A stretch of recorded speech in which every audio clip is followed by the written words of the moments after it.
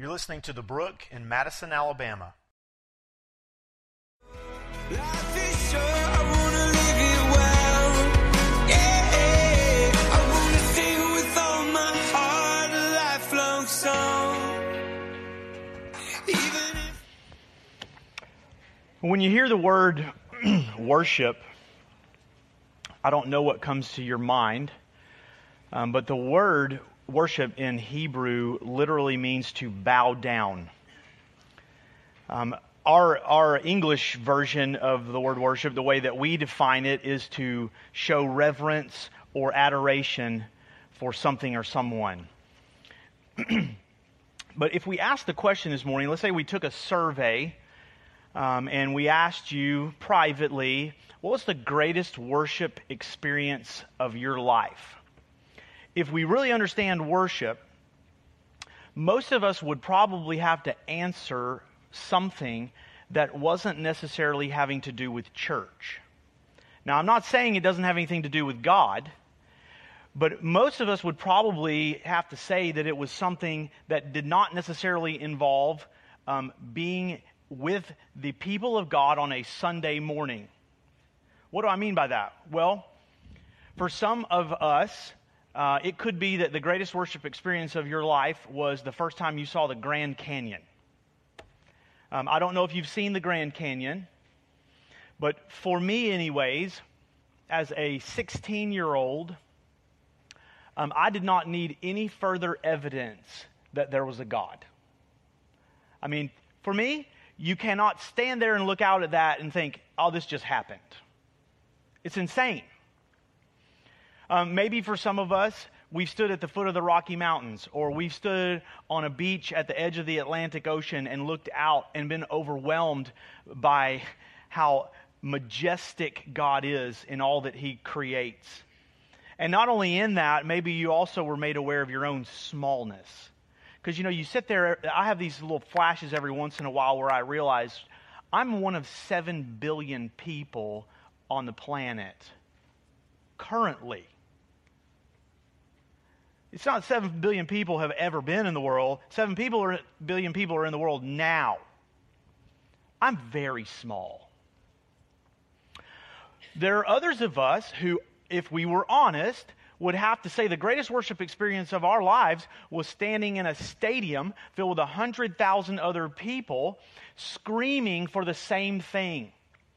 And maybe you were screaming for that guy who was like a tiny speck down there behind the microphone who was singing, and 100,000 people were all singing with you the words that they knew by heart.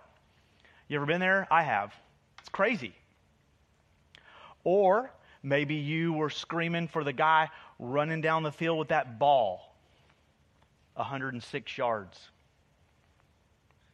Some of you will get that later. I know Dee's going to kick me in the shin for it, but yeah.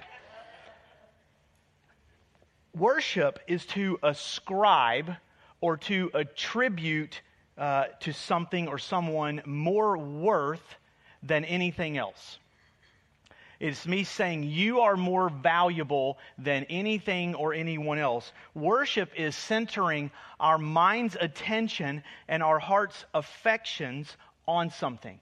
And as the people of God, that something or someone that our mind's attention and our heart's affection have got to be cast on is God. I want to read with you this morning an example of what that looks and sounds like. Psalm 96 is very, very powerful. Look at Psalm 96, verse 1. Oh, sing to the Lord a new song. Sing to the Lord, all the earth. Why do we come together and gather and sing as the body of Christ? The Bible tells us to. Sing to the Lord, bless His name, tell of His salvation from day to day. Declare His glory among the nations, His marvelous works among all the peoples. For great is the Lord, and greatly to be praised. He is to be feared above all gods. And you might read that and go, now wait a minute, there are other gods? Well, let's dispel that idea.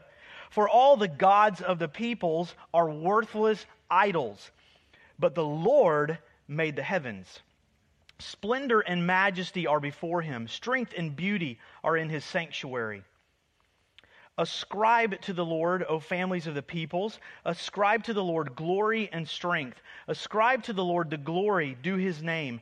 Bring an offering and come into his courts. Worship the Lord in the splendor of holiness. Tremble before him, all the earth. To ascribe to God does not mean that you and I, that we increase God's glory and honor or his strength and beauty. It doesn't mean that when we ascribe those things to him, he now has more than he already did. When we ascribe to him strength and beauty and glory and honor, what we are doing is recognizing that he already has all those things. And in fact, he doesn't have those things or possess them. He is those things. God is strength. God is beauty. God is majesty. Worship, in that we recognize his strength, we proclaim his glory, and we do it gladly. That's significant. I want to give you a definition to keep with you of worship. And I want to make sure you know that I didn't come up with this definition. I saw this definition over 20 years ago, and I believe that Louis Giglio came up with this, but this is the way he words it. Worship is our response, both personal and corporate, to God for who he is and what he's done. And if you want to go a little bit further with that, you can say expressed in and by the things that we say and the way that we live. Worship is our response, both personal and corporate, to God for who he is and what he's done, expressed in and by the things that we say and the way that we live. This morning, we're going to look at, in my opinion, one of the greatest worship experiences ever. We've got it recorded here in the Word of God in the book of Nehemiah. The walls of Jerusalem have been rebuilt, and God's people come together to celebrate this. But as we take a look at this story, we're going to see, as we actually alluded to a little bit last week, that we will not worship God randomly or accidentally. It will always be on purpose. But when we worship the Lord on purpose, we will live that way as well. Take a look with me this morning in Nehemiah, which is right before the Psalms. There's like Job, Esther, and then if you're going backwards, bam, there's Nehemiah. We're going to be in Nehemiah chapter 8. Now, before we read, I want you to know some about this story in case you've never read it before. Nehemiah is a Jew. He is taken in the Babylonian captivity to Babylon. He's still there, but he has good favor with the people there, so much so that he actually serving and working for the king, King Artaxerxes. Well, Nehemiah's friends come to visit him, and they have some bad news to tell him. Nehemiah, the walls of our city of Jerusalem are still broken down. Why is this horrible news? Well, because in that day and time, if the walls of your city were broken down, you were vulnerable. You could be attacked and destroyed. So this is horrible news, and Nehemiah is really broken over it. So he goes to the king to ask, can I have permission to go home and help rebuild the walls around my city? Now understand, hey king, you know the city that you ransacked and brought me here as a prisoner from, would you allow me to go back there and strengthen that city, rebuild its walls? Well, not only does he get permission, he basically gets the king's blessing and like an unwritten check. Give Nehemiah logs, saws, 18-wheelers, I don't know. Whatever you need, take it and go. And Nehemiah goes. And they begin this rebuilding process, and they face a lot of opposition, but they get it done.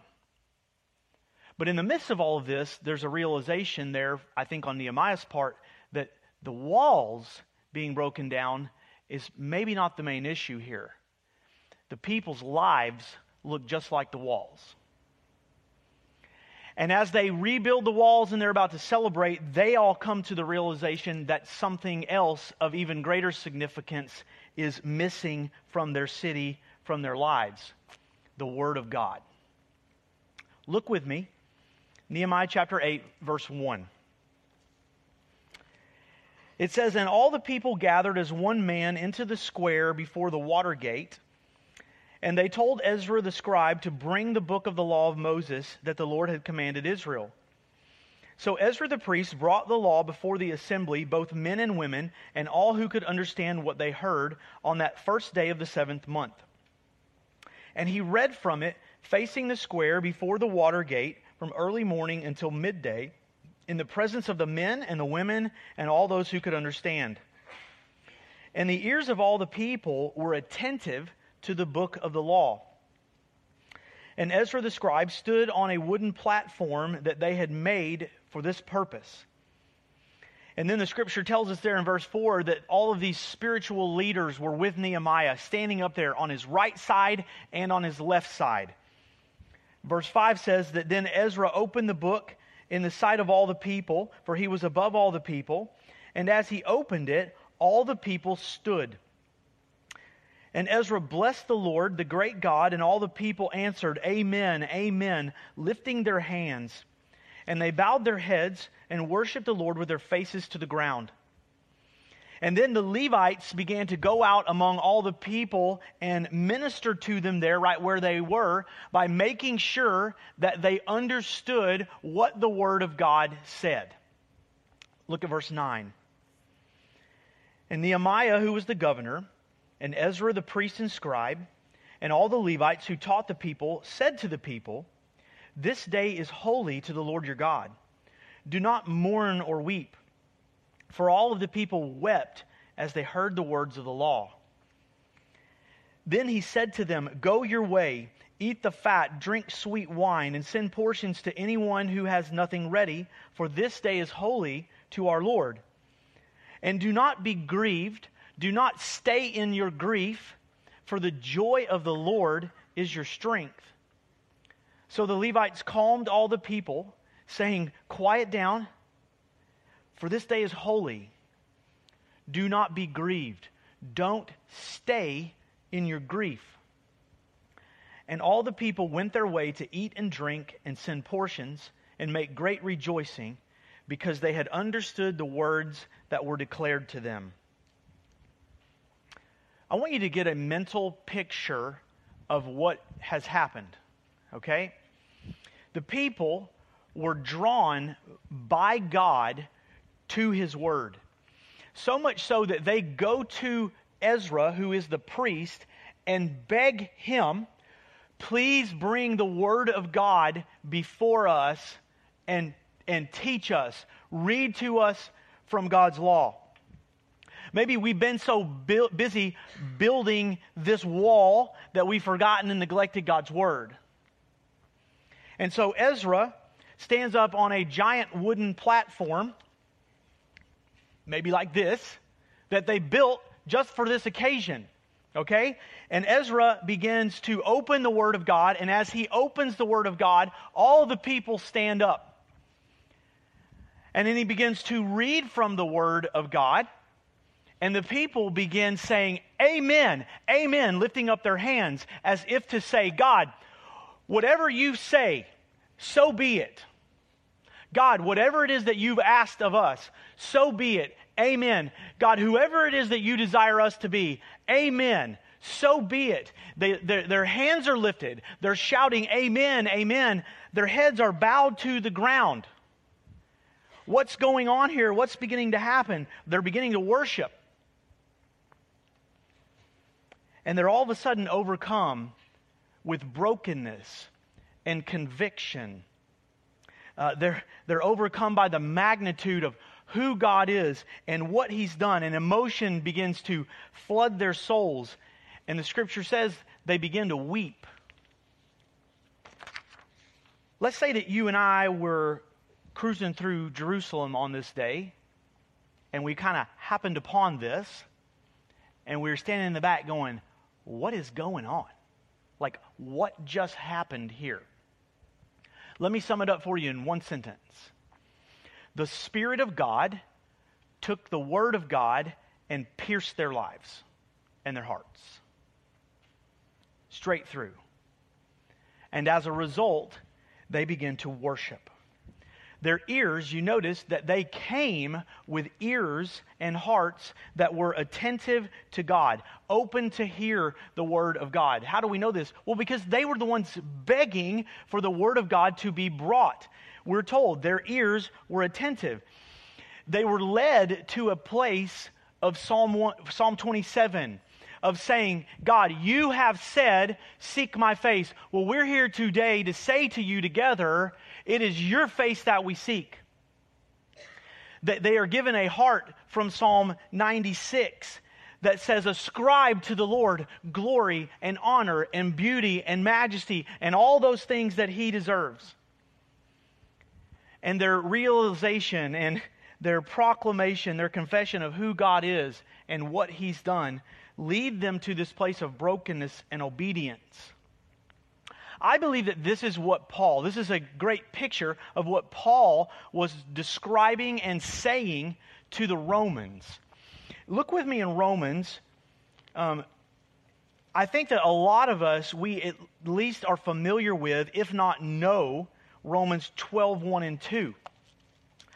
I would say very few of us, though, probably know what the end of Romans 11 says, which is it's the reason for what's being said in Romans 12. How do we know this? Well, because Romans 12 begins with that word, therefore.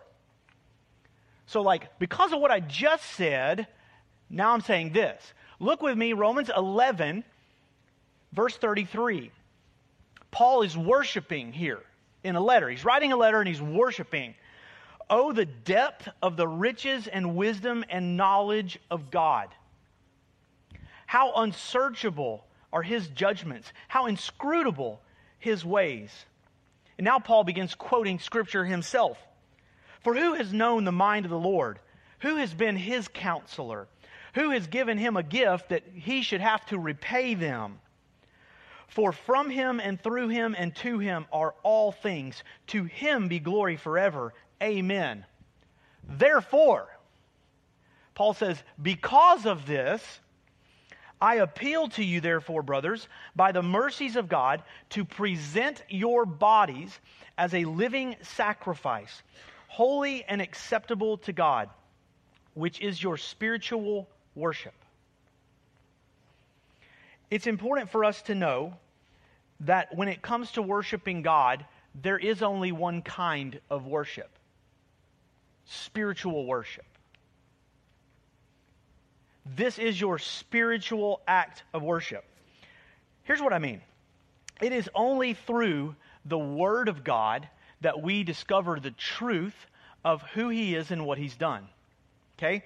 But it is only through the Spirit of God that we are pierced and transformed by that revelation. And so understanding this, we understand that you can't separate or remove the Word of God from the worship of God.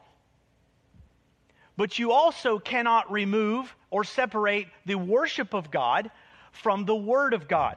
If you want to just go into the Bible to just kind of learn something, hey, I'm a knowledgeable, intelligent person, and I've read Shakespeare and I've read Dickens, so now I'm going to read Paul. It doesn't work that way. If you're reading this for intellectual information, you will smash your head through a window. This will disrupt, if not just freak out, your life. It was not written or intended to just give us mental assent. You can't separate the Word of God from the worship of God, and you cannot separate the worship of God from the Word of God. This is what Jesus was trying to tell the woman at the well. If you're familiar with this story in John 4, I know many of you know it well. Sorry. Here's this lady, and Jesus is talking to her about her life, telling her things that He shouldn't know, but He's Jesus and He knows them. And she keeps trying to spin the conversation back around to something else. And if you've read it, what does she want to talk about? She wants to talk about where people worship and when people worship. And Jesus is basically like, look, don't really care about where or when. What I care about is how. And He explains to her, look with me, rather than me misquote it. John chapter 4, verses 23 and 24. He says to her, "The hour is coming and is now here when the true worshipers will worship the Father in spirit and truth. For the Father is seeking such people to worship Him. God is spirit, and those who worship Him must worship in spirit and truth." Now let's go back to Nehemiah chapter 8. Submission, surrender, leads to worship.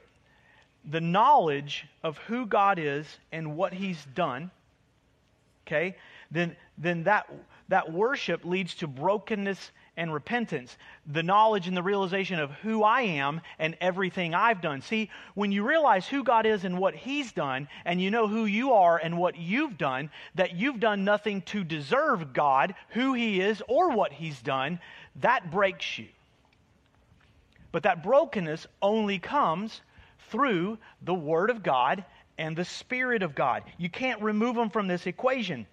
But so Nehemiah 8, submission and surrender lead to worship. Worship leads to brokenness and repentance. Brokenness and repentance leads to something else. Obedience. Obedience. And their obedience leads them to something that you and I desperately long for, and that's joy. Their obedience leads them to joy, and their joy in the Lord leads them back to obedience.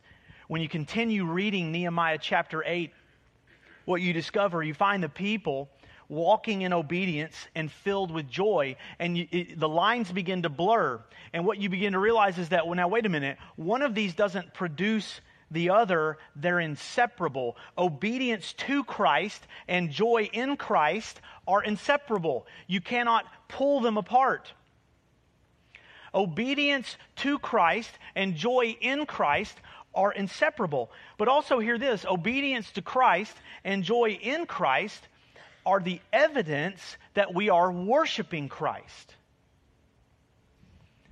Obedience and joy are the marks of authentic worship. Now see, many of us come seeking joy, but we come believing that joy is like this super spiritual version of happiness. And because of that, we equate joy with worldly happiness, and because of that, we equate joy with emotion and elation. Basically, if I boil it down to something very simple, I would say this. Like when we come on a Sunday, we want to feel something.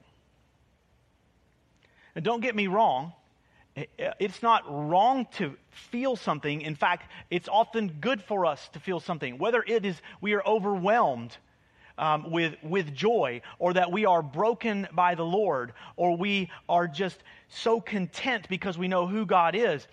But we have to understand something. Our feelings are not Jesus' first priority. Can you live with that? Some people don't want to hear that. But guess what? Your feelings are not Jesus' first priority. I'll prove it to you. Look in John chapter 15. In John 15, beginning in verse 8, Jesus is about to reveal to all of us what His first priority is.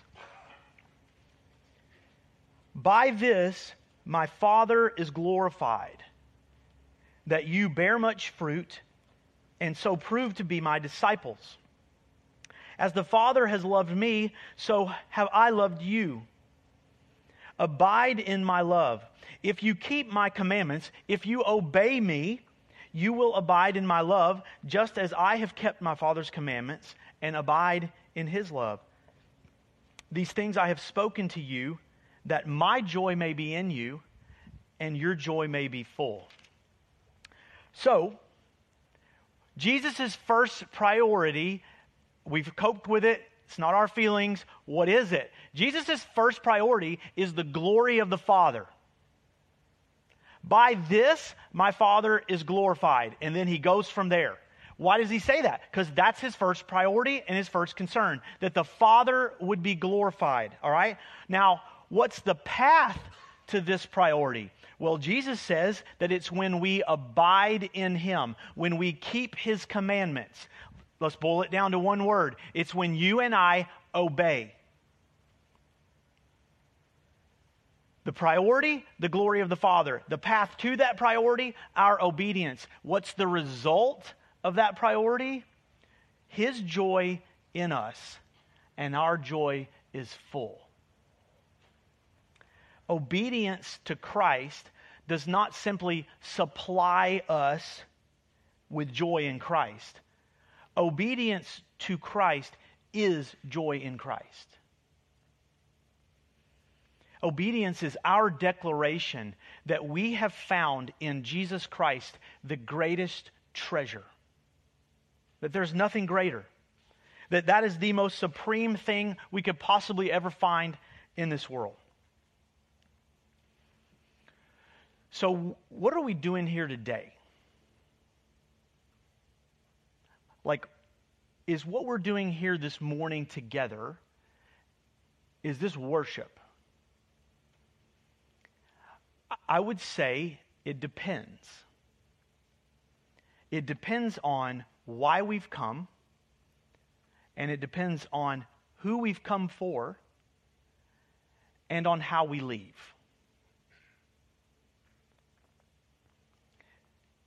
Have we come this morning seeking to honor and praise the Lord for who he is and what he's done? Have we come with hearts that are prepared to hear from him, whatever it is that he might want to say to us, to the place that we might even be drawn to lift our hands up and say, Amen. God, whatever you say to me, whatever you ask of me. Are we here this morning with hearts prepared to hear from him? How are we going to leave here today? Are we going to leave here offering our lives, as Paul said, as a living sacrifice? And when Paul said, offer your bodies, he wasn't just meaning, okay, God, you can have my physical body, but I'm going to keep my brain. No, he's saying, I want all of you as a living sacrifice. That means that how I live is offered up to God. Will we leave here this morning changed, transformed by the Spirit and the Word of God, hungry to be the people that God has called us to be, to do what God's called us to do? Will we leave here together today on mission for the sake of the gospel? Because see, that's what we've been told to do. And our obedience is the evidence that we're worshiping. Worship is our response, both personal and corporate, to God for who he is and what he's done, expressed in and by the things that we say and the way that we live. Who he is, what he's done. Who is he? He is the eternal, sovereign, almighty, just, merciful, gracious, loving creator, sustainer, and father that not one of us in this room deserve, but who has come, he created us, he has adopted us back as his own. That's who he is. What has he done? Well, he did just what I said he did, and he did it by sending his own son to give his life, to lay it down willfully, to die on a cross, rise from the dead so that you and I might have life. He's given his son, Jesus, that you and I might have life to the fullest. That's who he is, and that's what he's done. And so as a result, he's worthy of our worship. Him alone. Obedience to Christ and joy in Christ are evidence that we are worshiping Christ. They are the marks of authentic worship. And here's what's great. Our obedience and our joy, they're not just evidence that we've been worshiping. obedience and joy are also the things that catalyze and push us into worship. It's almost like the chicken and the egg, except a little bit more important and bigger. We don't know where's this start and where's this end. But here's what I do know, is that when I worship the Lord and I truly am broken by Him, and I don't mean broken like beaten down, but I mean broken like you're made aware that I'm already broken and the Lord wants to heal me. I just want to seek Him. And when I find myself worshiping Him, then I find myself through the power of the Holy Spirit wanting to obey Him. And when I obey Him, it doesn't matter what I walk through, there is joy. And that leads me back to the place of wanting once again, even more, to worship Him. You say to us, seek your face. Our hearts reply, it's your face that we seek. You know, I believe that those words, they actually mean something when we're able to say, Lord, I don't know what you want to do with this life you've given me, but it's yours. That's the evidence that we have said, it's your face that we seek. Let's pray together.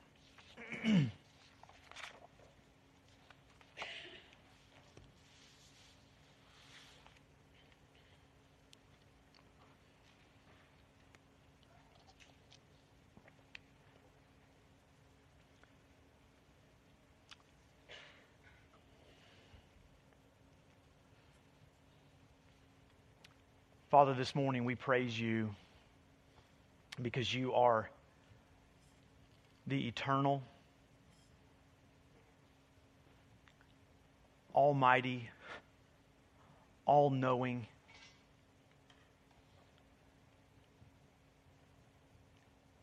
creator, sustainer, provider, healer.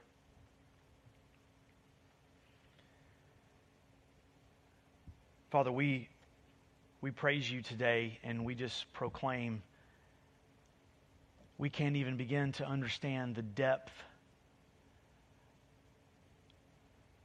of the riches and wisdom and knowledge that you hold.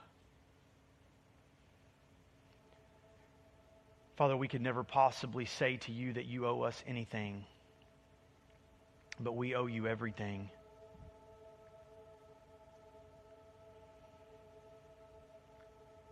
And Lord Jesus, this morning we praise you and thank you once again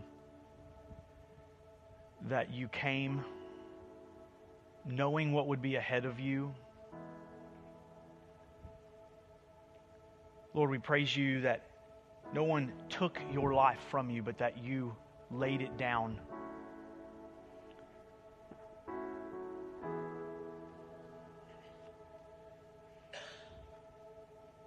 Lord Jesus, we thank you for bearing our shame, for bearing our sin on the cross, and that you have become our atonement, our salvation, that we might be reconciled back to the Father, adopted as sons and daughters. We thank you that because of your cross and your resurrection, we have been brought from death to life. That we have been resurrected.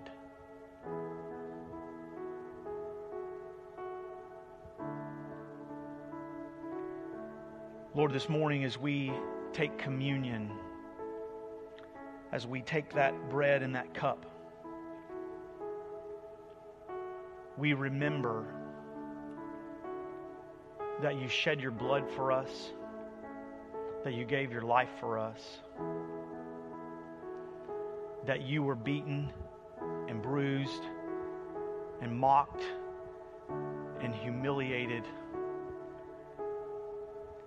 and murdered for us.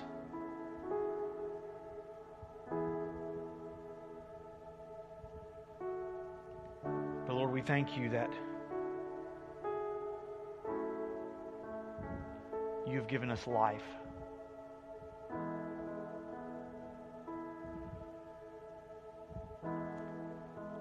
Lord Jesus, you are King eternal,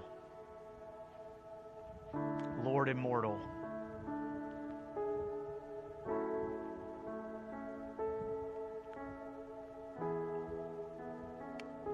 In just a moment, as we respond to the Lord, we have the opportunity this morning to take communion. If you are here this morning and you are a follower of Jesus Christ, I encourage you, whether you come alone or with a friend or with your family, to take just a moment and reflect and remember and worship the Lord.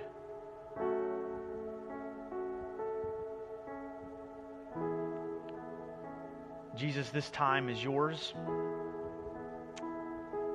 All honor and glory to you.